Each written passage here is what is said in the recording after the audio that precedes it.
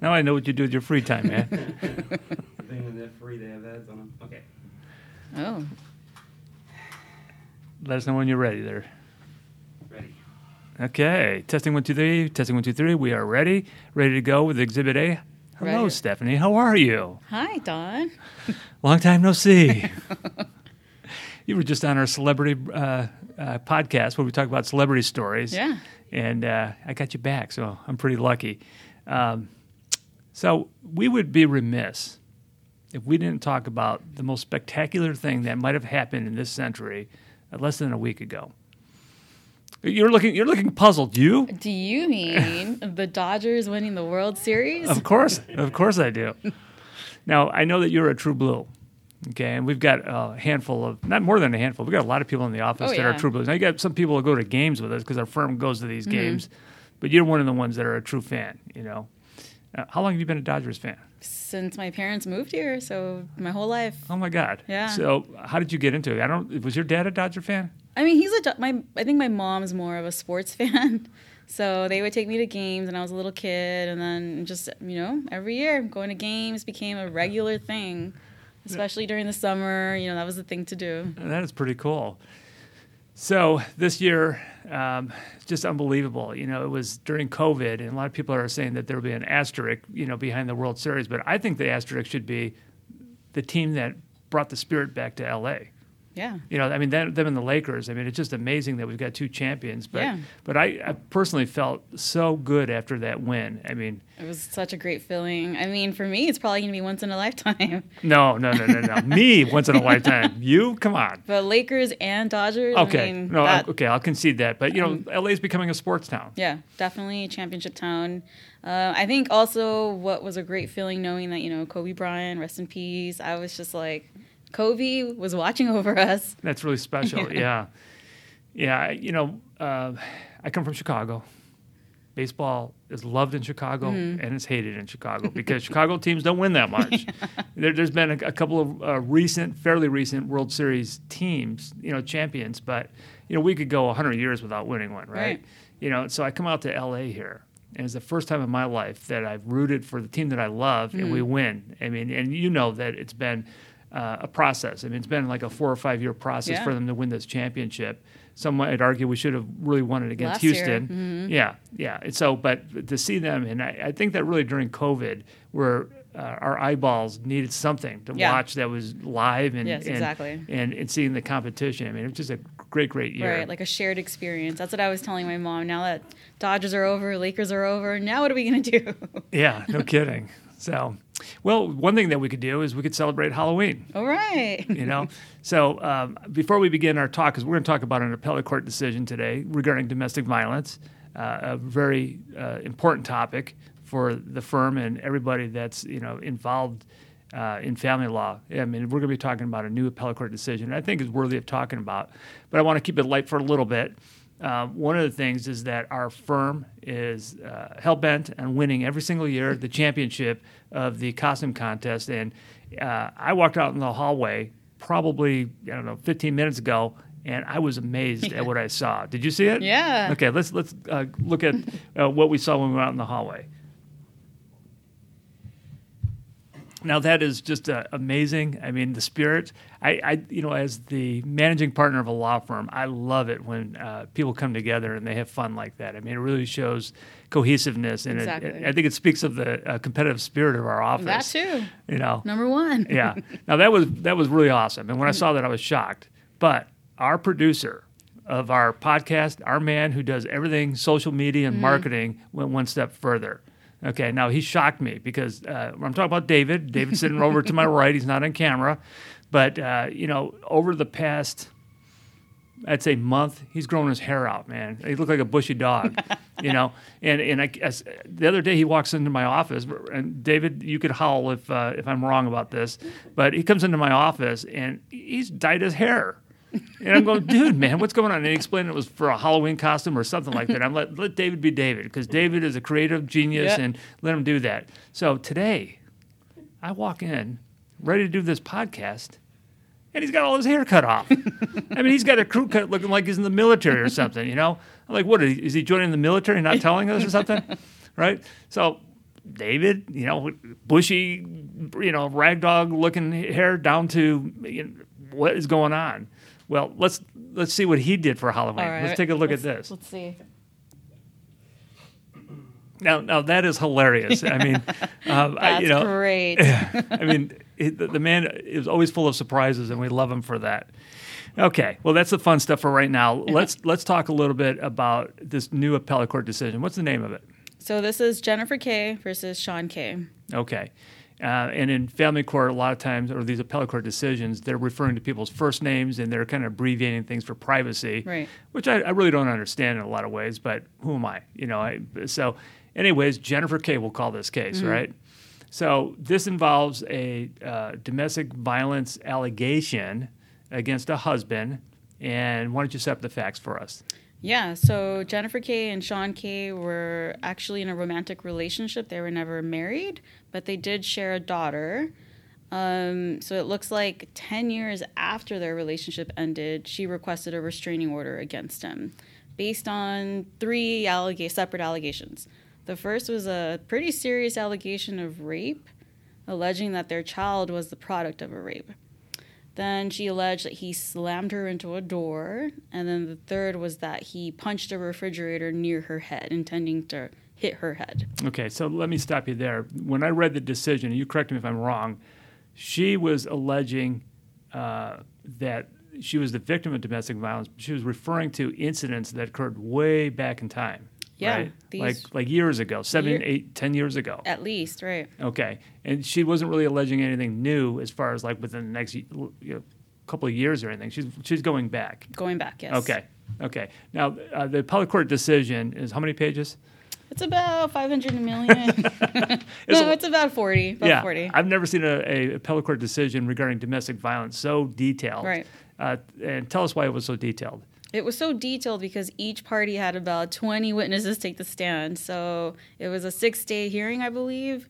And the judge, when he made his decision, he was very thorough in explaining why he made his decision. Yeah, and the appellate court decision is a little unusual, I think, or maybe not. But, in the old days, they didn't write decisions this lengthy. And it seems like they went through every single witness's testimony and laid it all out. And maybe they did that for a purpose. Mm-hmm. And I think maybe we'll touch on that a little bit. But we're not going to go through every single incident. I mean, we'd be here for a couple of hours and everything. But in summary, what happened during the trial? So during the trial, the judge allowed about 13 witnesses on each side. And essentially, each witness corroborated Dad's story of the events. Essentially, they corroborated that mother was the one that was very volatile and controlling and angry. So it became a credibility issue. Well, let me stop you there. She did call some witnesses that vouched for her in some ways. Yeah. I mean, they were her friends, and they would essentially say, "Oh, I don't know. She's never mentioned that he was controlling or abusive, but they would say, she's a great mom," type of thing. Yeah, and he was a little bit of maybe an angry guy or something like that. Nobody was a precipient witness, right? So, okay, go ahead. Right. No one actually had witnessed the alleged abuse. What else occurred? So the damning maybe evidence was that he had a witness who did witness the alleged pushing her into the door incident. And she did testify. It was actually his wife at the time, but she testified that she witnessed that he did not slam the door on her. Instead, she pushed her body in between the door and the wall to try to get into the home. Well, it's kind of interesting. He's remarried, and his current spouse comes in and testifies on his behalf. You're right. And was a precipient witness to an incident that she was claiming, the ex-wife was claiming, was a domestic violence incident. She's claiming what? The person who's making the allegation, Jennifer, what is she claiming? Jennifer is claiming that he literally slammed her body into the door frame, which, sounds like a very violent act. So the judge did opine that if a reasonable person, if they would have experienced a violent act like that, more than likely would have probably told someone right after that happened. And in this case, Jennifer K. actually picked up Sean K.'s sister from the airport right after that happened and mentioned nothing about the incident. So the judge basically said he believed the boyfriend's story over Jennifer's story. So the court is making some credibility calls. Definitely and as it pertains to credibility. this incident, the court's saying, well, I don't really believe that happened. Right. Now let's talk about, so there was 3 incidents. That's one of the 3. Mm-hmm. The other one was the serious allegation that he forced himself on her sexually Right. while they were, I guess, in this apartment. They were kind of in a breakup relationship, but Yeah. he had come over there and they had sex and she didn't want it or whatever and stuff. So that was another allegation. Right. And what was lacking in her testimony, or her evidence, I should say? So the judge did mention that he thought it was odd that she didn't make the police report or that she hadn't really told anyone this happened. And that became a whole claim about gender bias and about not believing rape victims, alleged rape victims. The trial court, the appellate court actually reasoned that in those type of situations where an alleged victim is still befriending the alleged rapist after, in this case, they went to drink beers together after. They still had a sexual relationship.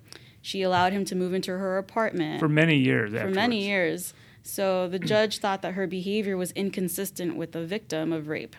And could I add that, and correct me if I'm wrong here, is that there was nobody that testified that she ever brought it up. It was something that was a late, after years, right? Right. So actually, she made these claims. She filed this application for a restraining order about 10 years after the alleged incidents.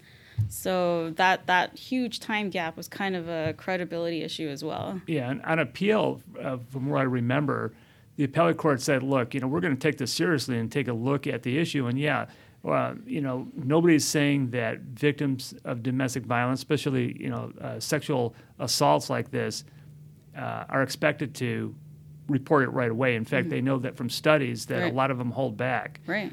But the appellate court said, if I'm right, is that over a long passage of time, then the court could look at that and say, and use it towards credibility among Yeah, other things, right? Exactly.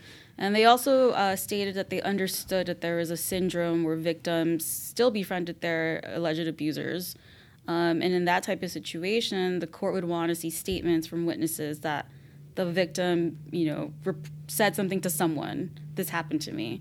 Or that they could also put an expert on the stand regarding, I believe it's rape victim syndrome, to kind of combat that, not reporting issue. Something over that long of a period of time, Right. mentioning it to a friend or anything like Someone, yeah. that. Okay, so the refrigerator incident. Talk about that. Okay, so Jennifer Kay claims that they were in an argument in the kitchen and that Shane was angry and he wanted to punch her, but instead he punched the fridge, which happened to be right next to her head. And she was very fearful that he was going to hit her. But then Shane Kay testifies. He says, yes, I hit the fridge. I punched the fridge. It was one of the worst moments of my life. And before I punched the fridge, I stepped away from her and I punched the fridge and then I exited the home. So the court opined that they did not think he did not intentionally or recklessly intend on punching her. It was more of a rage of fit type of situation. So I think that this is something that we need to maybe slow down and focus on this incident, because to me this was probably the biggest Yep. part of this case. So husband, or not the husband because they were never married. His name's Sean. Is that Shane. Shane. So Shane, he didn't have to, but he says, "Yeah, I did do this. Yeah. And I regret doing it. It was maybe one of the lowest points in my life. Right. I became frustrated and I punched the refrigerator."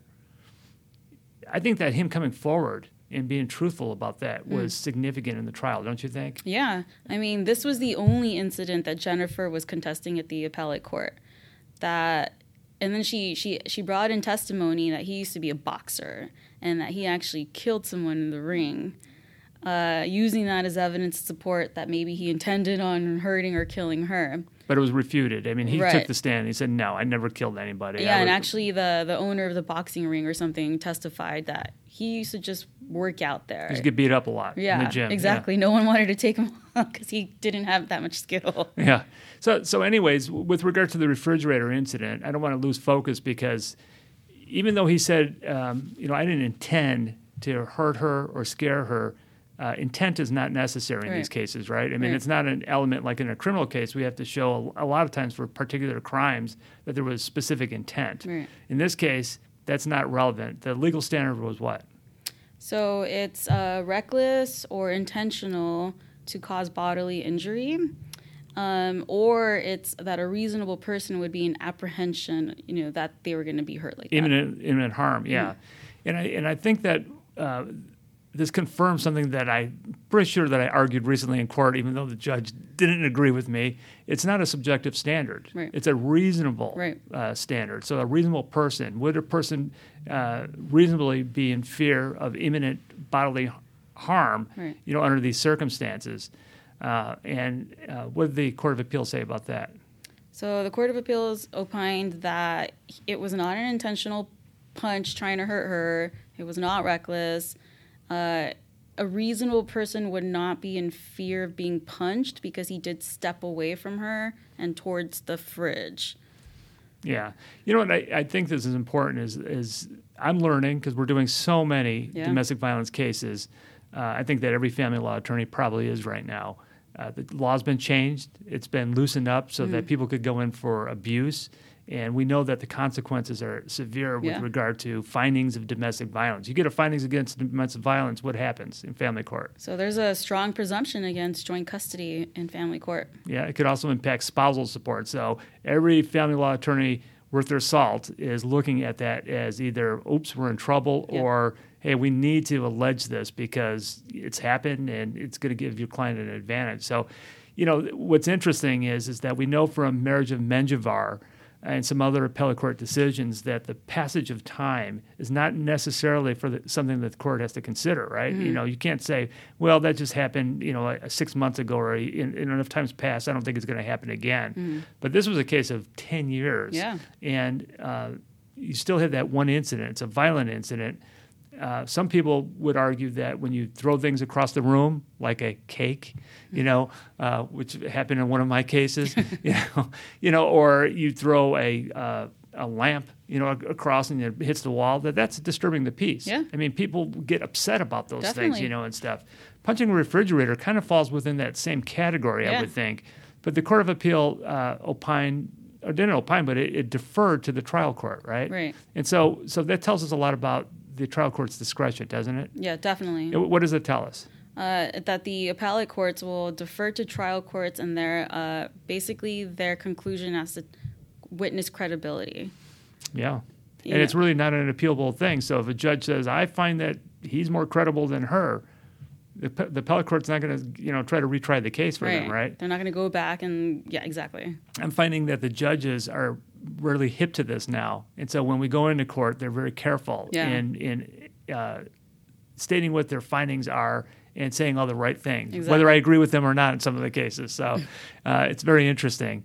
So what lessons do we learn from this case? What lessons do we learn? Credible witnesses. The passage of time is a huge thing, right? You can't wait 10 years to report some sort of domestic abuse allegation. In this case, the corroborating witnesses corroborated his story, his story of the events, and that's why the judge opined that he was more credible than she was. So I think, get your witnesses, get your evidence, and when I first read this case, when I first read the headline, the alleged rape, punching the refrigerator, You're like, throwing uh-oh. her into the door. I was He's like, going down. but the restraining order was denied. I was like, what? I need to read more. And that's what happened. His attorney presented a very good case for him. Yeah. There's been a strong movement over the past 10 years of bringing domestic violence into the forefront in family court. When I started family law, there was maybe one or two appellate court decisions, believe it or not. I mean, the Domestic Violence Protected Act has been enacted, but nothing was going on with it. And so courts were at a loss and the decisions were going crazy, in a lot of different directions. Then all of a sudden, there was this understanding that family court is a place where domestic violence has to be taken very seriously. Yeah. And so we've seen these decisions come out one after another. Every year when I talk about the past decisions of the year, we're talking about at least 4 or 5 new cases, right? Yeah. It's probably the hot ticket item. And up there in Sacramento, they're enacting new legislation, and they're doing all kinds of things like expanding the statute of limitations and trying to make it easier for people to get relief and stuff. So I mentioned this because there's very few cases where the accused wins on appeal. Yeah. I mean, I can only think of maybe 2 or 3 of them. I mean, there's one that's SM versus EP, I think it is, and that one was long ago. And a lot of people think that in that case, the appellate court might have gotten it wrong. So now we've got something that we could look at and cite to the court where, in defense of people that might be falsely accused, Yeah, right? exactly. And again, the trial court, huge discretion in deciding, what goes on. The appellate court's not going to really double question or review the evidence all over again. So you need to maintain that record, an explanation on the record from the judge as to why he ruled a certain way, and preserve your objections. I mean, that was a huge thing here, too. They didn't object to the whole rape victim allegations thing, so the court couldn't really review that. Yeah, and know your judge, because judges, like every other human being on this planet, lean certain ways. Right. I don't want to say bias, Nope. because that's that's this appellate court, and we didn't get into this, but they spoke about bias. Yeah. But people have leanings and stuff, and if you've been in front of a judge a few times, you kind of know where they're at. Exactly. And we could let our clients know, hey, this is a challenge, or hey, it's looking good here because we've been here before. Yeah, definitely know your judge. Yeah. Okay. Well, Stephanie, you were awesome. Thanks, Don. What are you doing for Halloween? Not much. I mean, can't really, maybe just leave candy on the porch for people to walk by and grab some. You could dress up like a Dodger fan. Yeah, I mean, that's every day, right? I'm waiting on my World Series gear. Yeah. Oh my gosh. You know what? Next year the prices are going to be outrageous. Yeah. And unfortunately, some of those players are going to be leaving the team. So that's what Let's I'm keep seeing. them all. Okay. Well, thank you again for joining us. All right, thanks, Don. And thank you for joining Exhibit A.